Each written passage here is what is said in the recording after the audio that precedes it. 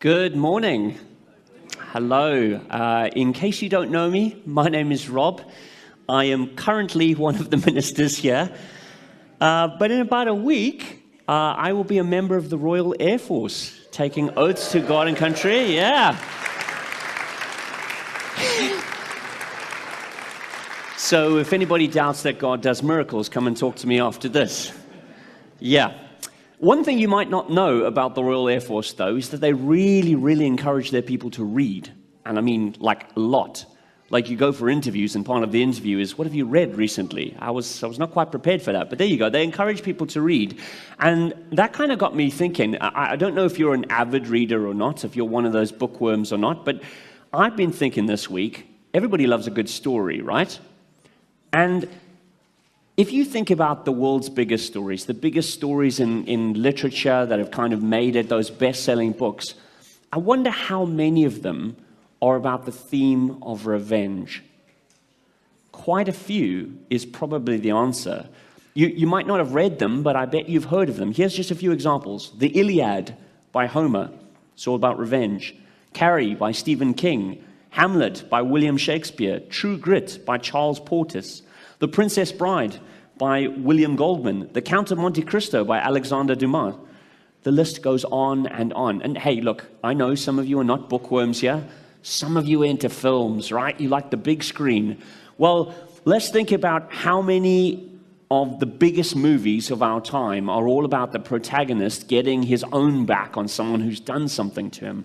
Kill Bill, Gladiator, Munich, Taken, V for Vendetta, The Godfather. These are all movies that made big money at box office. And the reason that they made big money at box office is quite simple. There is a universal desire to witness someone getting their own back. Did you know that scientifically speaking, it actually causes things to happen in our brain and releases feel-good chemicals? Did you know that? They've done brain scans of people who've been either plotting to get their revenge on someone or actually viewing it, and they've seen brain scans of the part of the brain that kind of gives you your rewards in life. And when they watch a movie about revenge or something like that, that part becomes really active, releasing all of those chemicals that make you feel like, oh yeah, he's going to get his own back. This is very exciting. The same thing happens in real life. When somebody plots revenge or gets away with revenge, your brain rewards you with this kind of chemical hit that says, well done, you very cunning person. You have managed to pull it off. But here's what psychologists wish the world knew about revenge and about what it does to the human brain. You see, once that initial high fades, the feelings of anger, of hurt, of frustration that caused you to want to get revenge in the first place, they don't go away. And in fact, not only do they not go away, they get worse. Because the thing about revenge, and particularly the act of revenge, is that it actually serves as a reminder of the original offense. It actually reminds you of the thing that hurt you so badly that you spent all of that time plotting it. And what that does is, instead of healing a wound in your life, it opens it back up again. And that's what psychologists wish the world knew. Revenge actually serves to make things worse.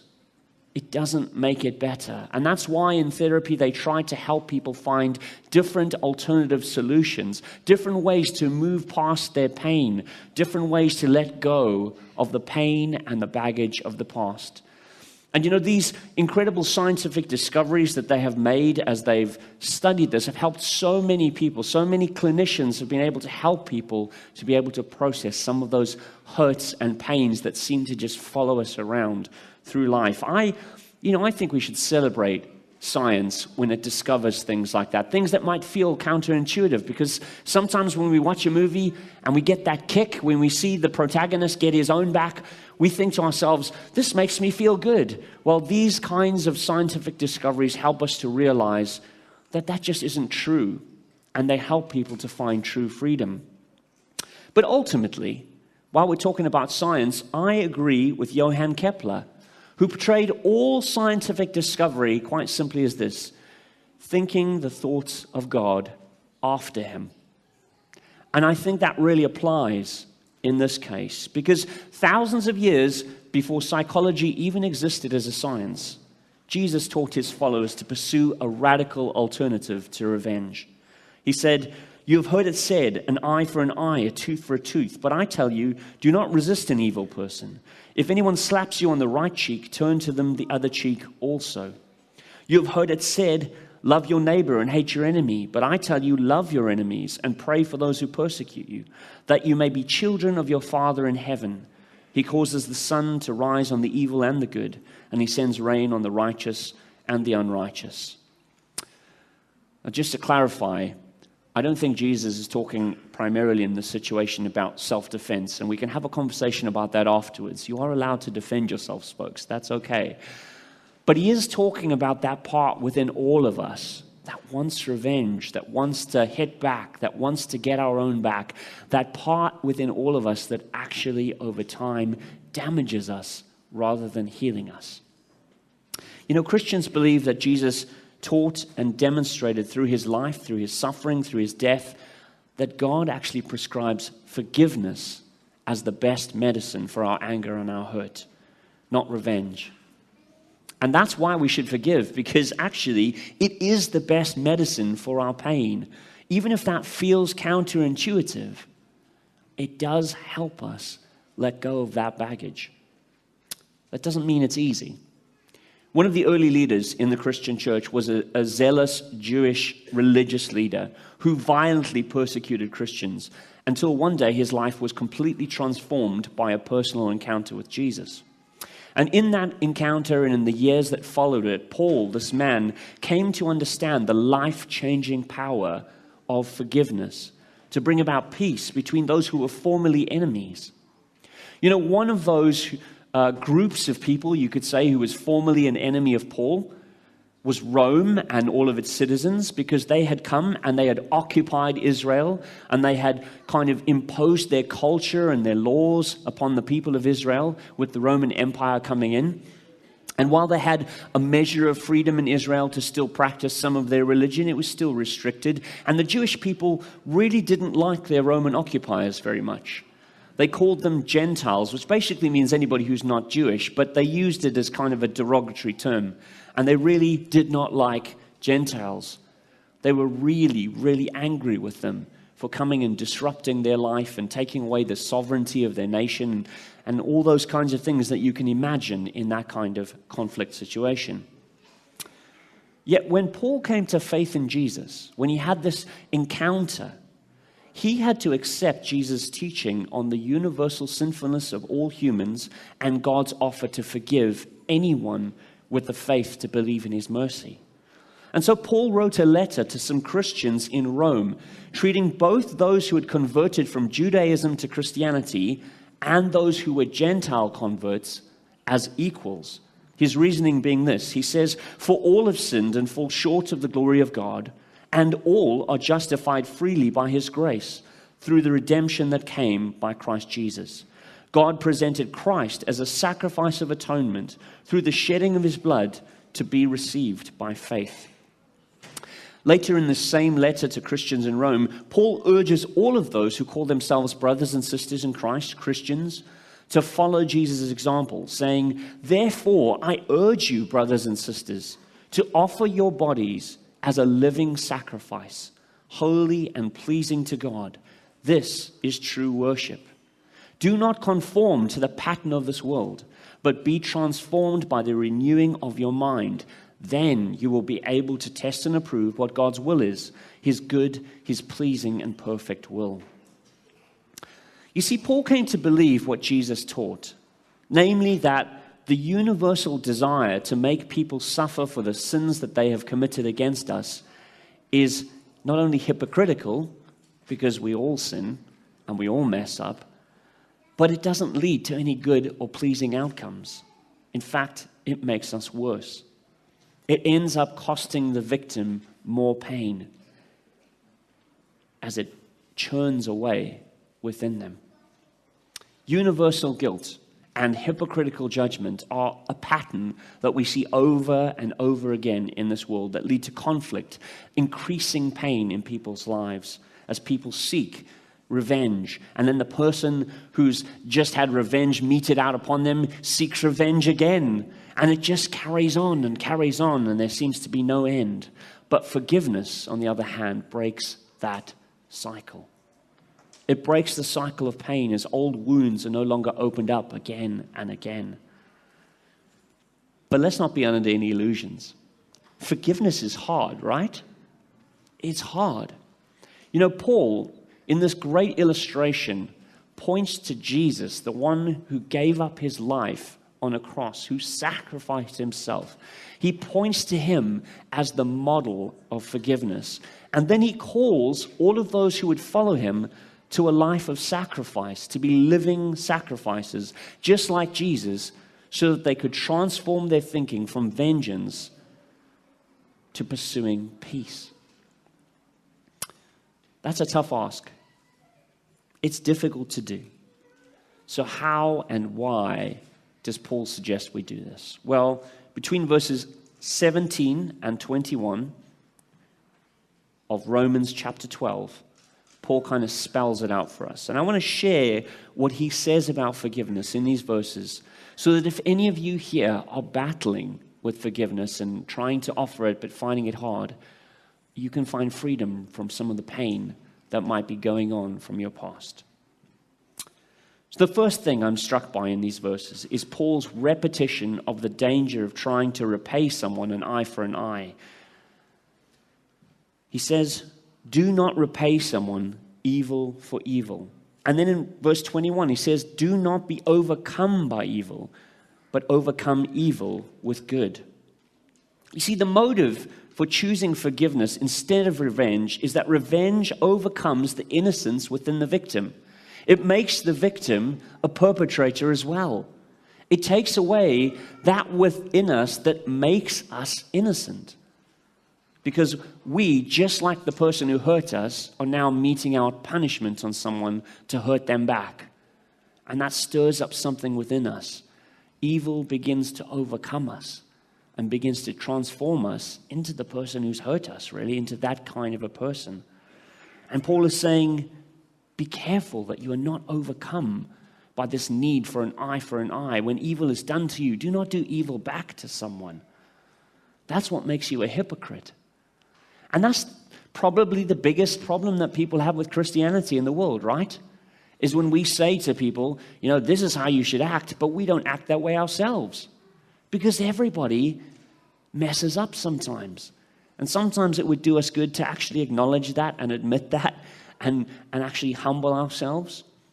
Maybe in that process we might be able to learn something about forgiveness. Instead of doing that, Paul says the only way to overcome evil is instead to do good, such as being careful to do what is right in the eyes of everyone, and as far as it depends on you, to live at peace with everyone. You know what I love about these verses is how realistic they are. As far as it depends on you. You see, the thing is, you can't control other people's decisions and actions. You can't always be at peace with some people. Some people do not want peace. Sometimes conflict is inevitable. But what Paul is saying is that what you can control is your own response, your own decisions, your own desires for either revenge or for peace. And you can choose to the best of your ability, as far as it depends on you, to pursue peace instead of conflict. That's your role. If it breaks down because of somebody else's choices and somebody else's actions, that's a different story. But you still have a part to play in trying to bring about peace. So how do you respond when conflict comes? Well, that's up to you.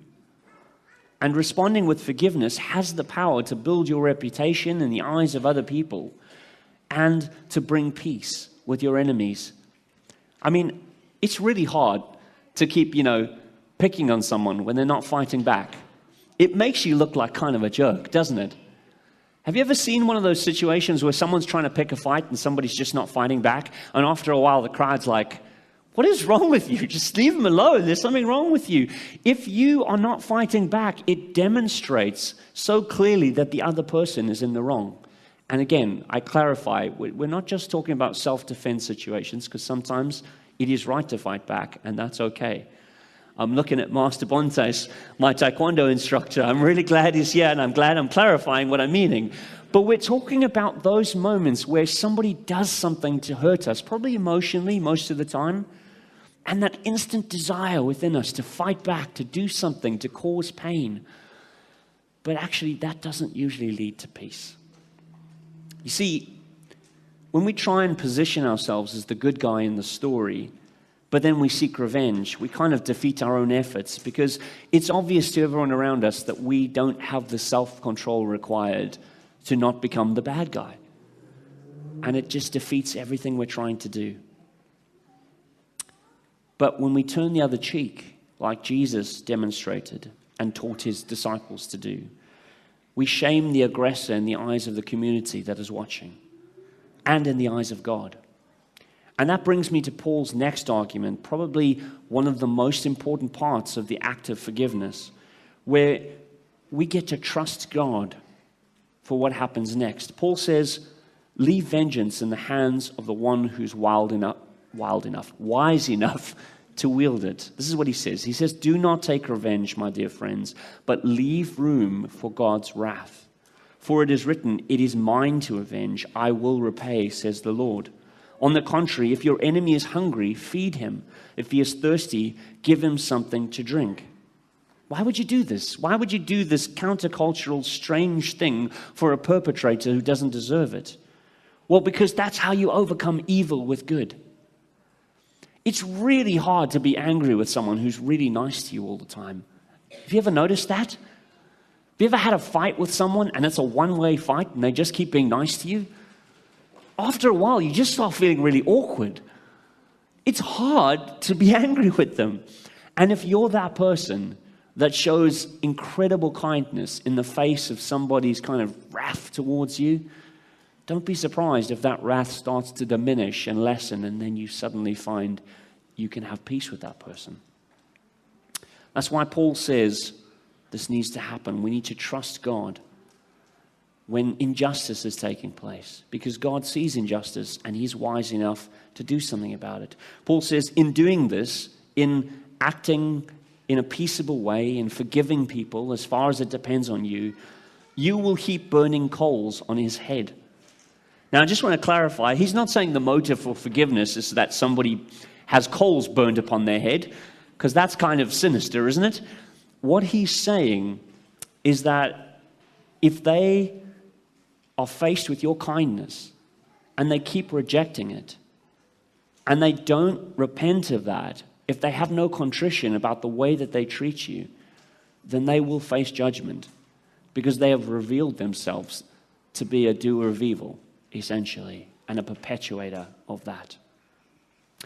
So let's just recap. That's a lot of information from Jesus and Paul, but let's just recap. Here are some simple motives for forgiveness. Forgiveness brings a lasting peace that revenge never can. Forgiveness builds your reputation in the eyes of others, because there's something just incredible about witnessing someone who has the power to forgive and has that self-control over their character. It builds up your reputation. Thirdly, forgiveness demonstrates faith in God's justice and mercy through Jesus.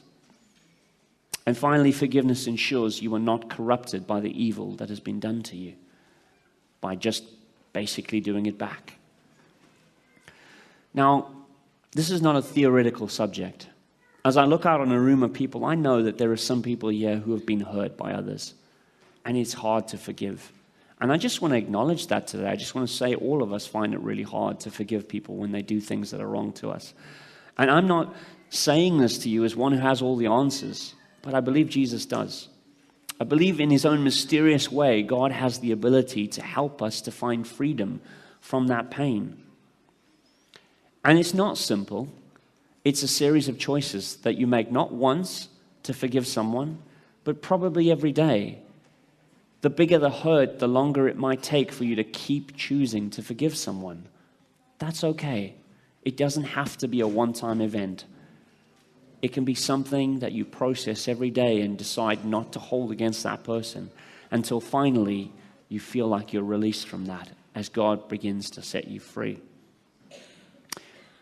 The most important thing for us to remember is that the battle that we're fighting quite often isn't against the person. It's against what's going on inside us and the pain that follows us around. And we need to fight the battle that isn't the one our instinct tells us to wage, the battle for revenge. We need to fight the battle to be the bigger person, to be the one who's willing to forgive and let go of that pain. The battle you must fight isn't with the person who hurt you. The battle is the one raging within you right now. The struggle is in your heart and in your choices. But when it gets hard, just remember you're not alone. Remember the one who went before you, the one that Paul pointed at, Jesus, the one who also found it hard and in the Garden of Gethsemane was really worried about what he would have to face because of the sins of other people. But he still made that choice to consciously sacrifice himself, to offer himself as a living sacrifice. And because of that, millions of people have found freedom and peace, forgiveness offered to them by God, that they might be reconciled with their Heavenly Father. That kind of peace is costly and difficult, but it's the kind of peace that can only come about through forgiveness. So maybe you have somebody that you need to forgive. Maybe today is the beginning of that journey for you. If that's you, I want to pray for you today. Let's bow our heads and pray. Heavenly Father, it is difficult to live in a world as unfair as ours. And when we are the victim of injustice, it can be so tempting to want to get our own back, to think after the event what we should have done and how we can get our own back. But Lord, you know better than that, because that isn't good for us. It just reopens that wounds and stirs within us an anger and a bitterness and a hatred that can overcome us with evil. And so I ask for anyone here who has struggled for years with some hurt or some pain deeply rooted that someone has caused them, that you might help them today to look to Jesus, to understand the wisdom of what he's saying about how we can find peace from that baggage, and to choose to forgive starting today. I pray that you might move in hearts and souls today to bring peace and freedom from the pain and the bondage of the past. And I pray that you would surround each and every person who is hurting with a bunch of people who will support them and love them and encourage them. And I pray that we as a church might be like that, might be a place where it is safe to come with all of your baggage, even when you haven't got it all worked out, even if you don't know how to forgive someone yet, that there'll be people here to support you through that process. I just pray your blessing upon all of the people in this room for whom this message may be hard and difficult to receive, and yet might be the real key to finding some freedom and peace in their life. I pray that in Jesus' precious name. Amen.